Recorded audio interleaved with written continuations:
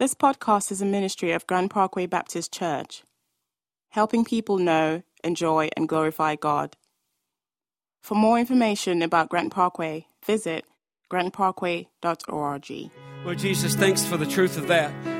If that's not true, then this is just the worst kind of nonsense, religious nonsense. But we don't believe this is religious nonsense. This is not what parents use to control their kids, to keep their kids from getting drunk and embarrassing them. That's not what Christianity is. And then after a certain age, well, it doesn't matter. They made it through high school without getting pregnant. That's not why Jesus came. Jesus came to seek and save that which is lost, to find screwed up, jacked up people like me and fix us. That's why He came. And part of the coming is that when you come, death is not the end for me. That there's a life after death. The Bible says in Job 14:14, if a man dies, will he live again? And the answer is yes. Everybody in this room will live again. They'll live for eternity in heaven or they'll live for eternity in hell. So there's a grave nature to the Bible and to the truth. It's not heavy. It's light. But yet it's liberating. It's to that we give ourselves now in Jesus' name. And everyone said, amen. You can have a seat. If you got a Bible, I invite you to take it and open up to Luke chapter 24. And I want to pick up reading where my little friend Abby left off. And by the way, if you ever wonder, there's a verse in the Bible where Jesus took a small child and put him on his lap and said, unless you become like this child, you're not going to see my Father's kingdom. And I hope by listening to her read, you're reminded just of the simplicity that Jesus had in mind. I want to talk to you this morning about the hope of Easter.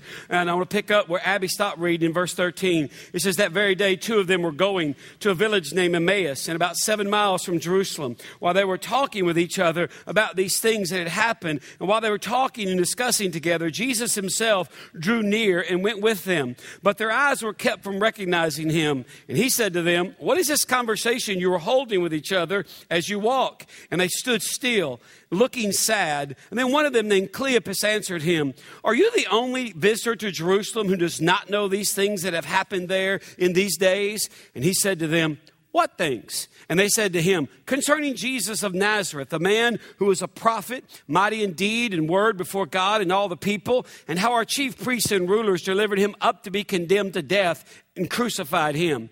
But we had hoped that he was the one to redeem Israel. Yes, and besides all this, is now the third day since these things happened. Moreover, some women of our company amazed us that they were at the tomb early in the morning. And when they did not find his body, they came back saying that they had even seen a vision of angels who said that he was alive. Some of those who were with us went to the tomb and found it just as the women had said. But they did not see. And he said to them, O foolish ones and slow of heart to believe all that the prophets have spoken. Was it not necessary that the Christ should suffer these things and enter into his glory? And beginning with Moses and all the prophets, he interpreted to them in all the scriptures the things concerning himself. I want to just kind of focus on verse 21, where they said, almost with sadness in their voice, but we had hoped, past tense.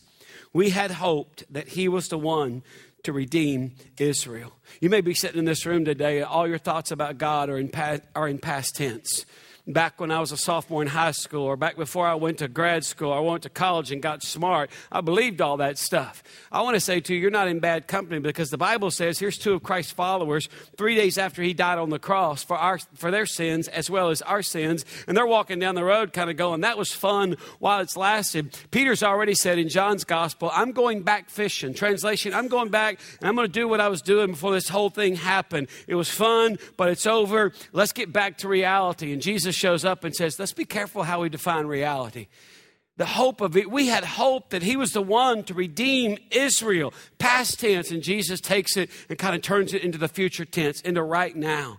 I want to talk to you about the hope of Easter, and I want to say 5 things this morning about the hope of Easter. And the first one is something I think we need to talk about more in church that we don't. And then the other 4 maybe are a little more accustomed to what most of you in this room believe. But the hope of Easter, number 1, for many people in the world, and for some of you in this room, your hope is that this is not true. that this is not true. Now, that sounds crazy to say that. You say, what do you mean? You would never say it with your lips, but you live it with your life, that your hope is that this is not true. Because if this is true, if Jesus really did rise from the dead, like the Bible says, live a sinless life, die on the cross as payment for your sins, rise from the dead to give evidence to this, and he fulfilled every promise and prophecy that the Bible ever talks about, he leaves no doubt that he is the Messiah, the fulfillment of all this stuff, then life is defined in relation to him. You're accountable to him. I'm accountable to him. And therefore, you're forced to ask yourself, where am I in relation to Jesus? Because, see, the resurrection is the most threatening truth the world will ever know. And here's why. The Apostle Paul was talking to some very smart, cynical, skeptical people that clept out of all the Ivy League schools. And they sat around in nice robes and drank wine all day and discussed philosophy. And Paul is talking to them, and it's not going well for them. They're like scarecrows coming to a bonfire. The closer they get, the more they're just getting burned down. And what Paul says to them is he says the times of ignorance God has overlooked, but now he commands all people everywhere to repent. Why? Because he has fixed a day in which he will judge the world. And then he says this. Now, some people go, well, I don't believe in a God of judgment, so you just lost me right there. I'm not here to change your mind. I'm just here to tell you what the Bible says. He says, what is so intense that God tells all people everywhere? All people everywhere. See, it would be hate not to tell all people everywhere, because God loves people. He tells all people everywhere, hey, you better get your stuff together and get your house in order, because you're going to stand before me when this all goes down. He commands all people everywhere to repent, because he's fixed a day on which he'll judge the world. And then the Bible says this, of this he has given assurance, proof, certifiable evidence to all by raising him from the dead. Now, I want to back up to that very first part where Paul says in Acts 17, the times of ignorance God has overlooked. Anybody remember a time in your life when you were just downright ignorant? You look back and you thought, what was I thinking? Anybody? Could I see your hand just for a second? Could you just hold it up? Leave it up just for a minute. I know some of you are Vista, but you can play too. Yeah, I see. My religious friend over here, Mark's got his pen up like, does this count? Let me start with some of my own ignorance. When I was in high school, I was not a Christian, okay? I didn't get you people. I didn't go to church. I didn't understand the Bible. Me and my friends would go out and party hard every night. I mean, it didn't matter. Thursday's great. Tuesday's even better. Weekend, woo! One night, we are just baked. We are 9 sheets into the wind. See, I can't tell this in the next service because my 16-year-old will be sitting over there kind of going, I'm writing this down, And look, you turned out to be a preacher, because your kids don't think that way, but mine do. They're like, Mom, remember that time Dad and his friends? And I'm like, no, I don't know what you're talking about. But we were partying. I say it like that. Me and my friends were partying. My friend Kendall said, I'm going home, man. And at 1 o'clock, he spit the bit and went home. We just kept hammering down. About 3 o'clock, ignorance. Somebody says, hey, man, we ain't got no money to buy beer. We need to get some money. And somebody said, hey, man, let's go to Kendall's house and wake him up and get some money from him. So we went to my friend Kendall's house at 3:08 in the morning, broke into the bedroom window, okay, and slid the window open. I climbed in, and I didn't know his house from anything. I'm groping around in the dark trying to find his bedroom. There's a distinct sound a 357 makes when a man cocks the hammer on that. Yes, sir. Dove behind the bed, laying on my stomach. I played tennis in high school on the tennis team. I had these big red, white, and blue Tom Ocker thick gum-soled tennis shoes. And I heard somebody say, Neil McClendon and your ugly shoes, stand up. And I stood up. And Kendall's dad, Neil O'Quinn, had a nickel-plated 357 drawn down on me and said, boy, I about blew your head off. You want me to call your dad? No, sir, just shoot me right now. Marched us into the living room. Now, students, if you're under the age of 50 in this room, that ain't bragging. That's a confession. That's how ignorant your pastor was. And the Bible says he walked us out in the parking lot, in the driveway, looked at all of us. He said, get your friends. I had to call Randy Shields and Cecil Petrie. He looked at every one of us and says, you boys are so dumb. You broke into my house looking for beer money? Yes, sir. Yes, sir. It's 3:30 in the morning. Go home. Get out of here. Now I'm 49 years old. I look back and I think, God, why didn't that man shoot me? And I'm not being silly.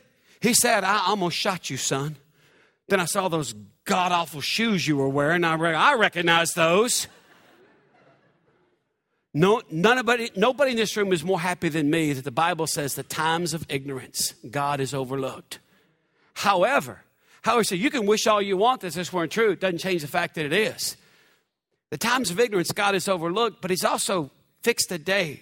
He's also said, hey, I've overlooked all that, but now I'm telling you, you got to repent because there's going to come a time you stand before me and you're going to be judged. Of this, he's given evidence, proof, assurance. God says, write this down. Before George Strait sang about it, God said it. Write this down. And I'm going to give assurance to you. How's that? By raising Christ, the person you're going to stand before from the dead. See, our hope to begin with, let's just acknowledge the obvious. We hope that this isn't true, that somehow it's going to get worked out. It's not. It's not. So because it is true, you got to begin to think today, at least on Easter morning, about, okay, if that's true, then where am I in relation to God? And do I have a relationship with God? Or do I believe in God? Because, by the way, that's the first question God asked humanity way back in the garden. Adam and Eve sinned and they hid, and God came and said, where are you? Not because he wanted information. He wanted proximity. You are not where you were created to be. You're created to be here with me, in a relationship with me. This is not a religion. This is not rules. This is a relationship. Okay? And so God says, where are you? And they were like, hey, I was naked, so I hid myself. And God says, that's not where you're supposed to be. You're supposed to be, and the Bible uses this word, fellowship, communion, relationship with God.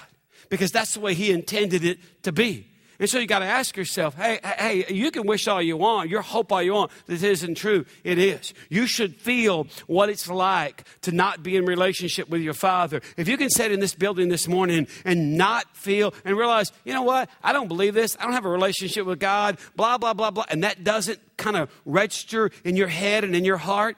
You should be gravely concerned, my man. Because you should always have a sense of where you are in relation to God. When I was 7, my family, we were poor white trash in East Texas. And for vacation one year, we went to Six Flags for one day. We sold a hog and butchered a pig and all this stuff. And we saved up, loaded up in the Woody panel station wagon, drove to Arlington, Texas. It was like, oh my gosh, the world's going to end. We get there. There were more people in the entrance of Six Flags than in my whole entire town. My dad looked at my brothers. They were older than me. I was 7. And he said, now, if we get separated for some reason, go to the Lost Parent Center. It's right over here by the main gate. And my dad said, you put your hand in my back pocket and don't you take it out. So I walked around Six Flags like a little monkey with my hand in my dad's back pocket the whole time. Well, we were doing good about the first hour and a half. And then for some reason, there was a big log jam. And I got my hand out of there and didn't realize. I thought my dad was I could kind of feel him right there. And I'm looking around. And all of a sudden, I looked up and realized my dad's nowhere to be found. And when I realized I'd lost the connection with my dad, I freaked out. I was just like, I made this realization that day in Six Flags as a 7-year-old, 42 years ago. The loster you realize you are, the faster you run.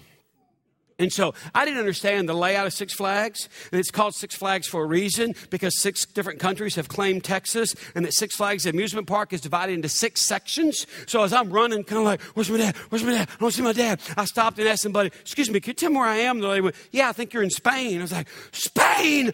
Oh my gosh, I'm a long way from home.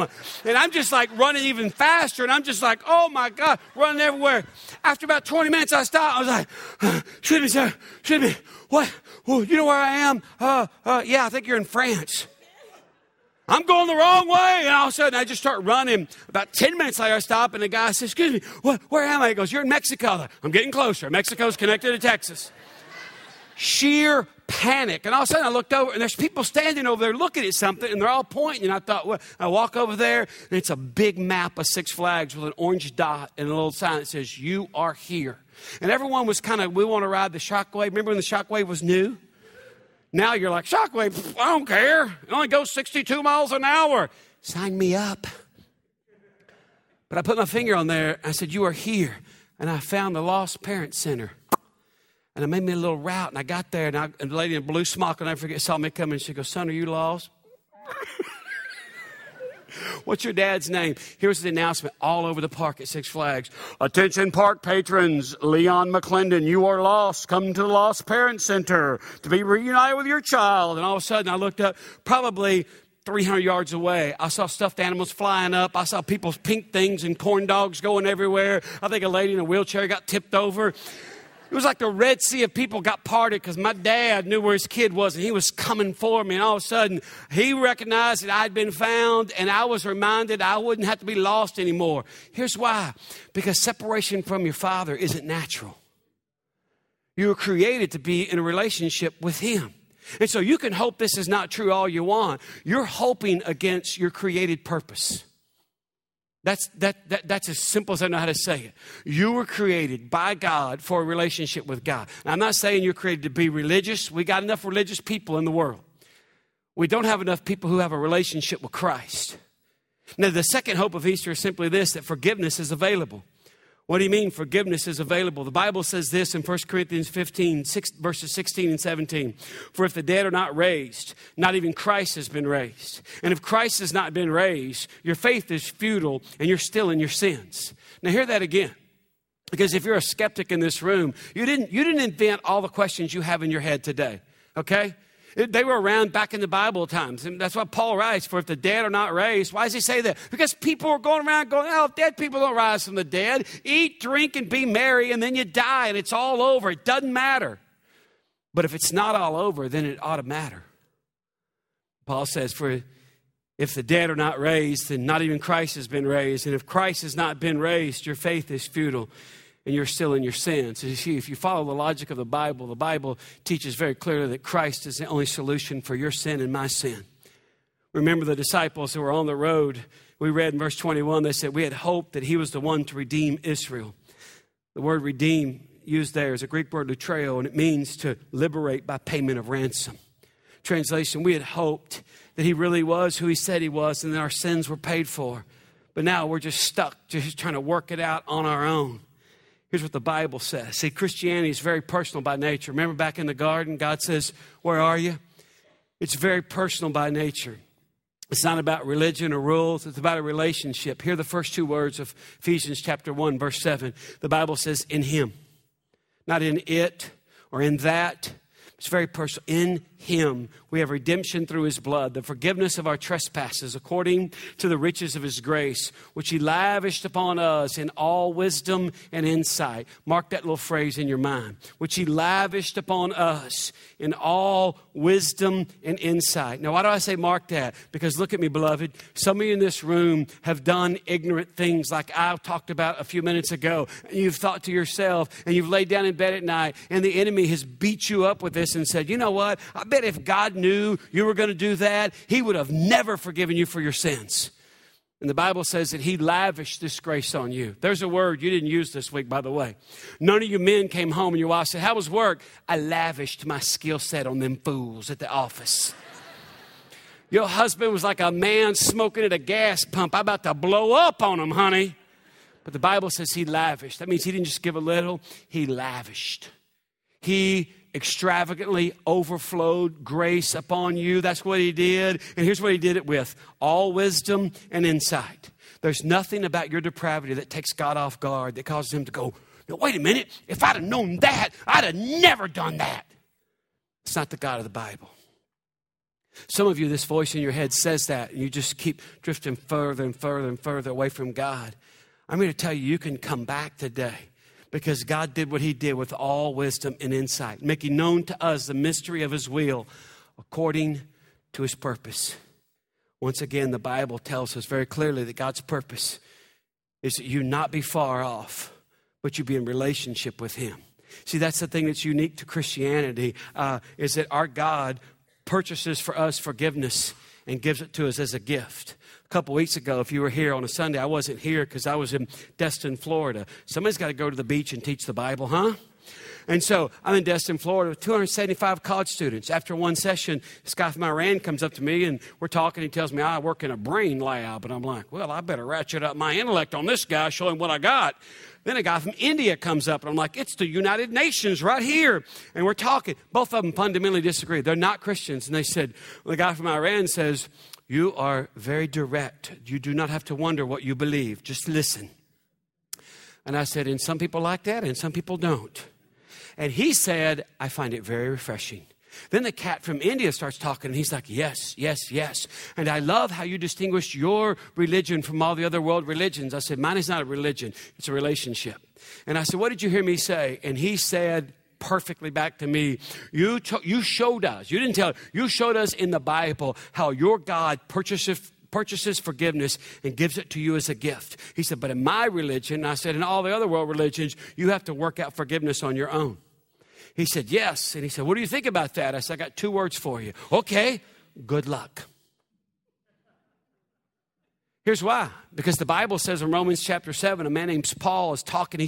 He's a Christian now when he writes, but he's thinking back to before he became a Christian. Do you ever look back at what you were like before you became a Christian and think, Lord, thank you for not just letting me die back then? I think that a lot. I think that last time I saw Neil O'Quinn, the man with the 3, he said, boy, I almost shot you one time. It's like, great. Say that in front of my 4-year-old. So she goes, Daddy, why did that man almost shoot you? Like, put your hands over your ears. That man's crazy, honey. He's a salesman. They say crazy stuff. But there'll come a day I have to say to my kids, yeah, your dad did not know God. I did goofy stuff. I ain't proud of it, but it doesn't have power over me. No. But this guy, Paul, back to Paul. Paul he's a Christian. He's thinking back to being, he was religious, but he didn't know Christ. He says, I was zealous, but my zeal for God wasn't based on knowledge. I was swinging, but there was no piñata up there. I just looked foolish. And this is how he described his life. And I told these guys this. I said, here's what Paul said. Paul said, the good that I want to do, I don't do. The bad thing that I don't want to do, that's the thing I do. Oh, wretched man that I am. I said, unless you, at some time before you die, unless you repent and come to faith in Christ, all you have to look forward to is a life of wretchedness. Because it is hard to get in bed at night and have everything the world says you need, and there's a big hole, like God took an ice cream scoop and scooped out a hole in your heart. It's a gnawing reality that you can't get away from. And it's not your wife nagging you, okay? And they didn't want to marry. They go, your wife nags? Oh, women don't do that. No, they suggest. Every hour on the hour. With graphs and charts and flannel boards. Yeah. And the guy's like, So forgiveness is purchased. Yes, God purchased forgiveness through the life of his son on the cross and gives it to his people as a gift. Ephesians 2, chapter 2, verse 8 and 9. For by grace you're saved through faith, not of works, is a gift of God, not of works, lest any man should boast. It's a gift. See, the hope of Easter is that forgiveness is now available. If forgiveness is real and available. The third hope that we have in Easter is that grace is better than karma. Grace is better than karma. You say, well, what do you mean? Let me define the 2 terms. Karma means I get what I deserve. Isn't that right? Karma says I get what I deserve. It means if I do good, I get. That was pathetic. There's hardly an empty seat in this room, and all you can come up with is, good. That was good. No, karma says if I do good, I get good. Yes, thank you. But karma also dictates if I do bad, I get ruh-roh. Here's why grace is better than karma. Karma says I get what I deserve. Grace says I don't get what I deserve. You should probably ask yourself the question. You're smart people. Ask yourself this question today. If I don't get what I deserve, what happens to it? Where does it go? Is it just floating out in the universe looking for someone to attach itself to? Now, the Bible says this in Isaiah chapter 53, verse 6, all we like sheep have gone astray. We've turned everyone to his own way, and the Lord has laid on him the iniquity of us all. All the bad that I deserved and you deserved. Not because of karma, but because of your sinful nature. God took it all and placed it on his son. That's why Christianity is a relationship, not a religion. It's very personal. Ephesians 1 says, in him, a person died in your place for your sin. He's laid on him the iniquity of us all. He was oppressed and he was afflicted, yet he opened not his mouth. Like a lamb that is led to the slaughter, and like a sheep before its shearers is silent, so he opened not his mouth. See, the third hope of Easter is that grace is better than karma. Fourthly, our fourth hope is that the work of redemption has begun. The work of redemption has begun. Are you still with me this morning? You want to think a little bit? Are you with me this morning? Yes. You want to think a little bit? Oh, we want to get to Granny's before the ham burns, okay? Could you wrap this up, preacher? I'm getting there. I'll get you to Granny's in time. Listen, I was here at 6:30 this morning. I think I'm going to get to heaven and get like a crown for that or something. No, I'm not. The alarm went off this morning at 4:30, and I thought the end of the world had come. It's like, what in the world? And then I thought, oh, I get to preach the gospel. Yeah. What do you mean when I say the work of redemption has become? Here's my concern. Here's what I want us to think just for a little bit. I'm not being goofy. Think just for a little bit. If we're not careful in America, Christianity erodes into escapism. I'm stuck in a bad place. It's not perfect. It's sinful. We live in a fallen world. I'm stuck here, but I just suck it up and do my best until I die. And then I get to go from a bad place to a good place. That's not Christianity, by the way. That's escapism. N.T. Wright, the British pastor and writer, he said it better. He said this. He said, to put it bluntly, creation is to be redeemed. That is, space is to be redeemed, time is to be redeemed, and matter is to be redeemed. The purpose of redemption is not simply to usher human souls off to some heavenly, non-corporal, non-reality existence for all of eternity. It is to restore that which God has deemed very good in Genesis 1. What is he saying? Sometimes preachers say things that don't make sense to real people. Have you noticed that? Like I remember when I was a kid, I didn't go to church much, but I went every once in a while, just enough to feel stupid and not want to go back. And the guy would always say, in your heart of hearts. And I was like, I didn't get one of them. Where's the heart of hearts? I feel cheated all of a sudden. Here's what he's saying. Hey, when you die, you're not going to go up on the clouds and play a harp and eat angel food cake and hang out and play canasta with grandma, okay? While bad people go to the bad place and eat devil's food cake with the devil. That's not what he's saying. The afterlife is not this non-matter-based kind of ethereal. No, it's very real. It's very real.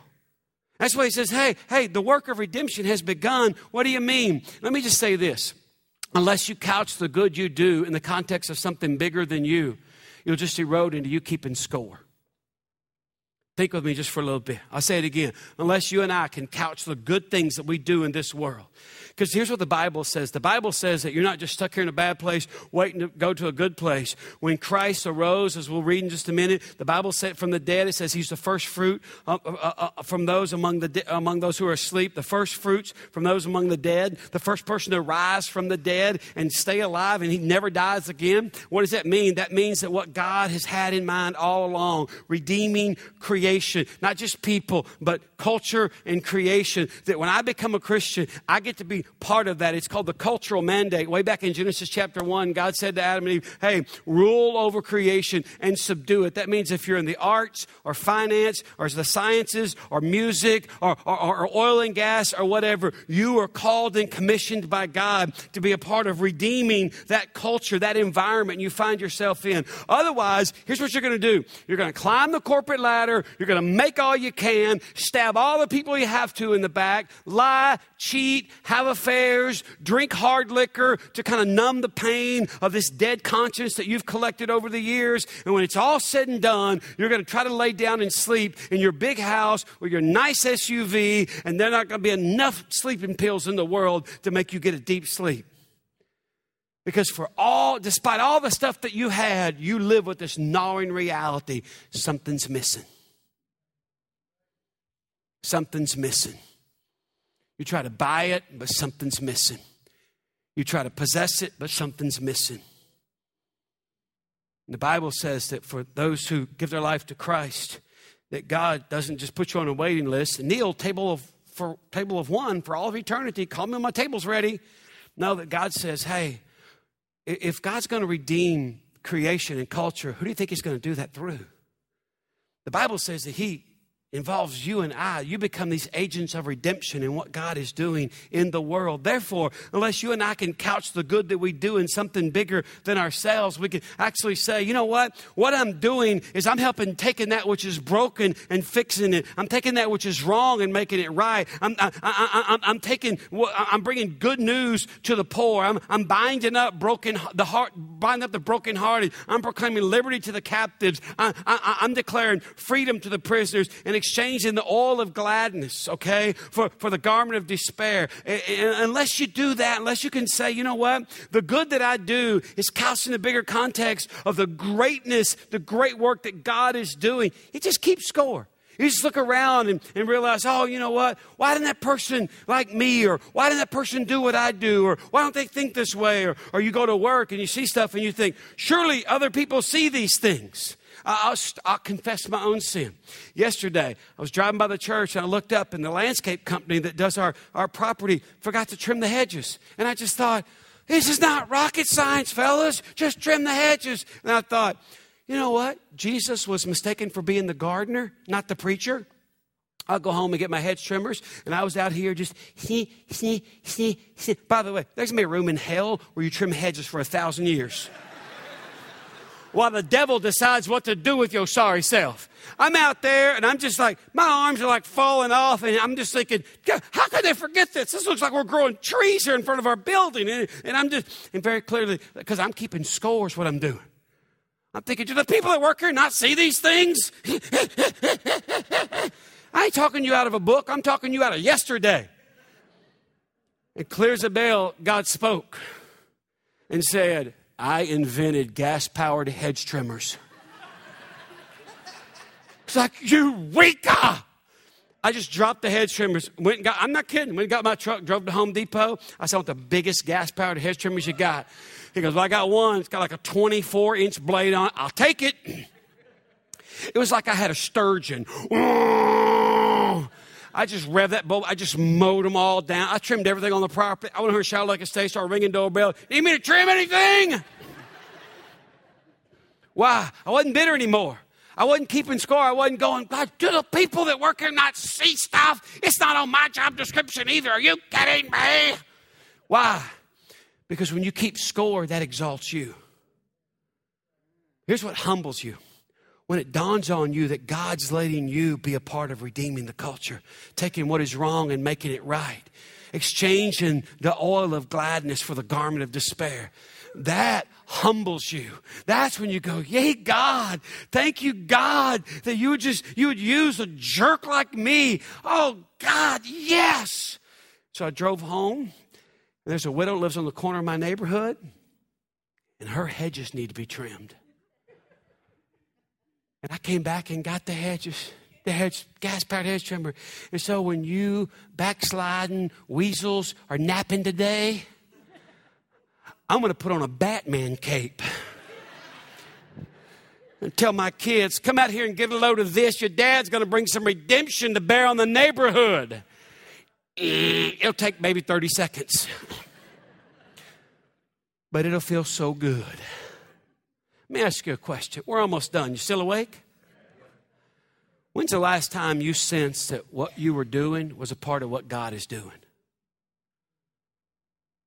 Because that's redemption. That's the work of redemption is what he's called you to be involved in. Fifthly and finally, our last hope of Easter is simply this, that death is not final.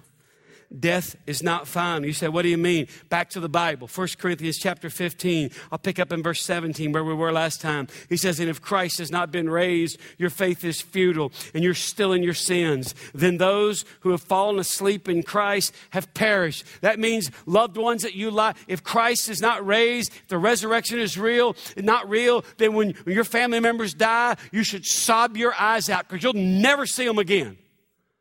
But the resurrection just explodes that. It says, I don't think so. He says, and those also who fall asleep in Christ have perished. If in Christ we have hope in this life only, we are of all people most to be pitied. And I wish the Bible wasn't so irregular and talks like it does, like some British nanny. Because what he's basically saying is, hey, Jack, if you think if only in this life you have hope in Christ, Christianity matters only in this life, you should be pitied above all men. When you go into work tomorrow, they should get on the loudspeaker and go, here comes Bill. Everybody feels sorry for Bill because he thinks he can have his best life now. And everybody comes out in the hall and just weeps on you, Bill. It says, you poor fool. Your religion is just getting you more stuff in this life. That's what Paul means when he says, if only in this life we have hope in Christ, we're to be pitied above all men. And because we're a non-discerning bunch of lemmings, oh, yes, I'll follow you wherever. People say, you can have your best life now. We go, oh, I'll buy that. I won't buy that because the Bible doesn't buy that. Because if you can have your best life in this world, then heaven is unnecessary. And you got nothing to look forward to. You don't need a resurrected Jesus. Just get busy getting more here. But if Jesus is raised from the dead, because the Bible says, but in fact, Christ has been raised from the dead, the first fruits of those who have fallen asleep. Here's the law of first fruits. The law of first fruits means that there's more fruit to come. That's why in an agrarian society in the Bible, farmers would grow fruits and crops and grains and all this stuff, and they'd bring the first portion, the first part of the harvest, they'd bring it and they'd offer it to the Lord. People in the Bible would get their wages, and they'd bring the first tenth, the tithe, that's what that means, and they'd bring it and they would offer it. It was their offering. They would give it to the Lord. That was their first fruits. People in this church today, if you're visiting, people walk by, you walked in, there's wooden boxes by the door. People in here this morning are going to write ginormous checks and put them in these boxes. No, they're not.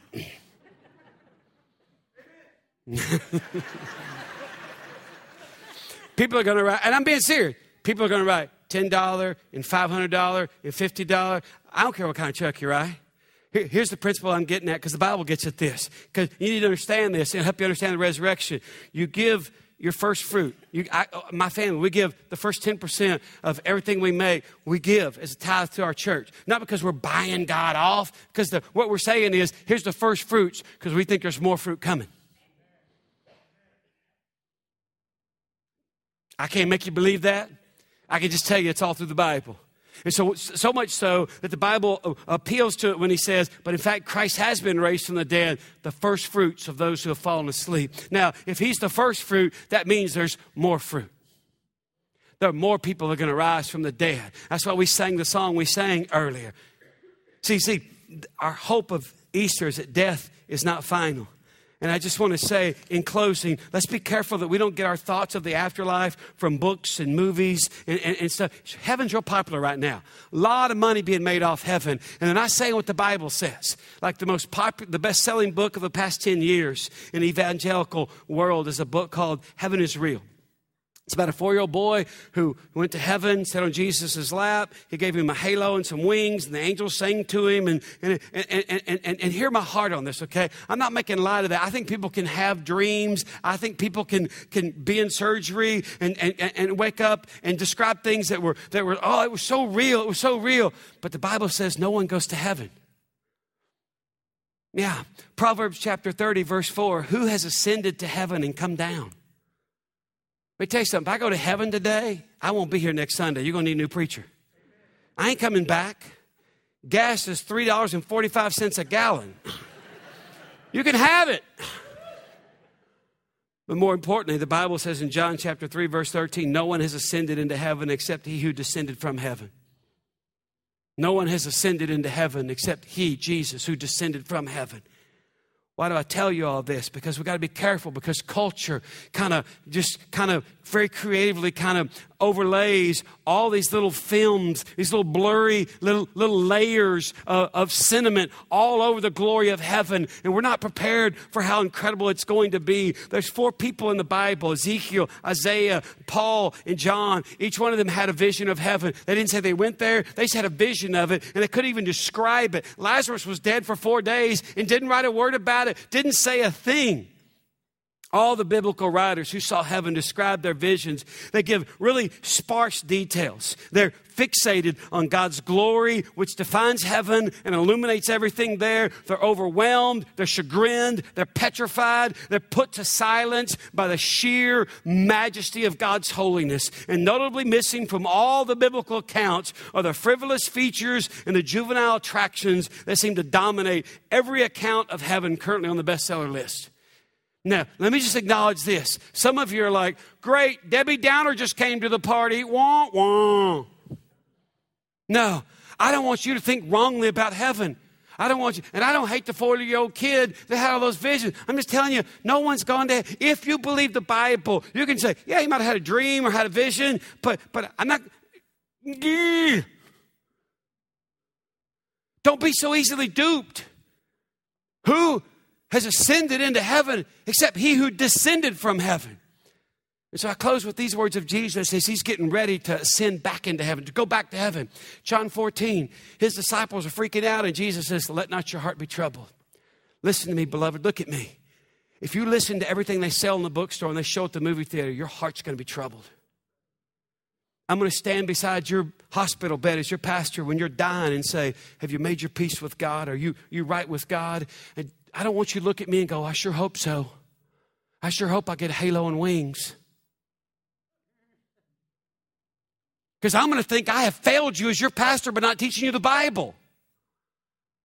Jesus says, let not your heart be troubled. Believe in God, believe also in me. In my Father's house are many rooms. If it were not so, would I have told you that I go to prepare a place for you? If I go to prepare a place for you, I will come again and take you to myself, that where I am, you may be also. And you know the way to where I'm going. And Thomas said to him, Lord, we don't know where you're going. How can we know the way? And Jesus said to him, I am the way, the truth, and the life. No one comes to the Father except through me. I want to tell you, there's life after death. And the only way you get, and by the way, everyone lives forever. You live either in heaven or you live in hell. I'm not being harsh or judgmental.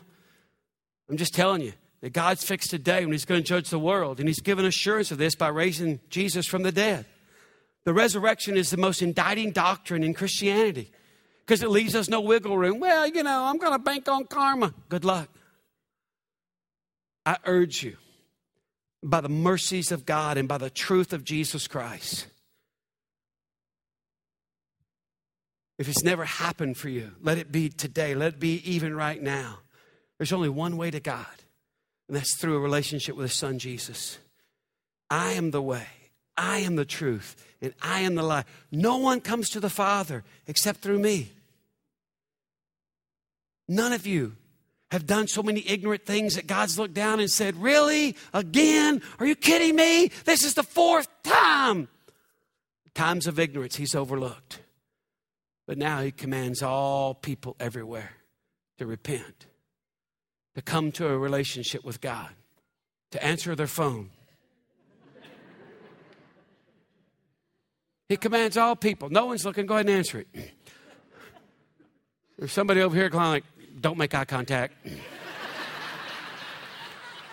Kids, stop looking at my purse. No. Look at me. He commands all people everywhere. No pressure. We're not going into we're not going to dim the lights and hum Kumbaya. Clyde's going to come, not the whole band. Just Clyde's going to come. He's going to play that piano behind me. He's going to sing a simple chorus. And I'm going to say to you, think about your life. And ask yourself, is your place in heaven secure? Because you have a relationship with Christ. Not because you believe in God or the big man upstairs. The demons in hell believe and tremble. Hell will be full of people that believed in God. Do you have a relationship with him? I love what Sting said. You know who Sting is? Used to be with the police. Sting was asked if he's ever had a born-again experience. And he said, no, I've given lip service to the idea. But a devastating, ego-destroying, ontological epiphany I simply have never had. I'm asking if you've had that before. Have you been killed and raised up a new person? And if not, that can happen for you today. Stand to your feet. Let me speak a blessing over you. Hold your hands out. I smell the ham. Can you smell it? Hold your hands out. He is risen. He is risen. He is risen. Now get out of here and live like you actually believe that. In the name of the Father and the Son and the Holy Spirit. Amen. Bless you. You're dismissed.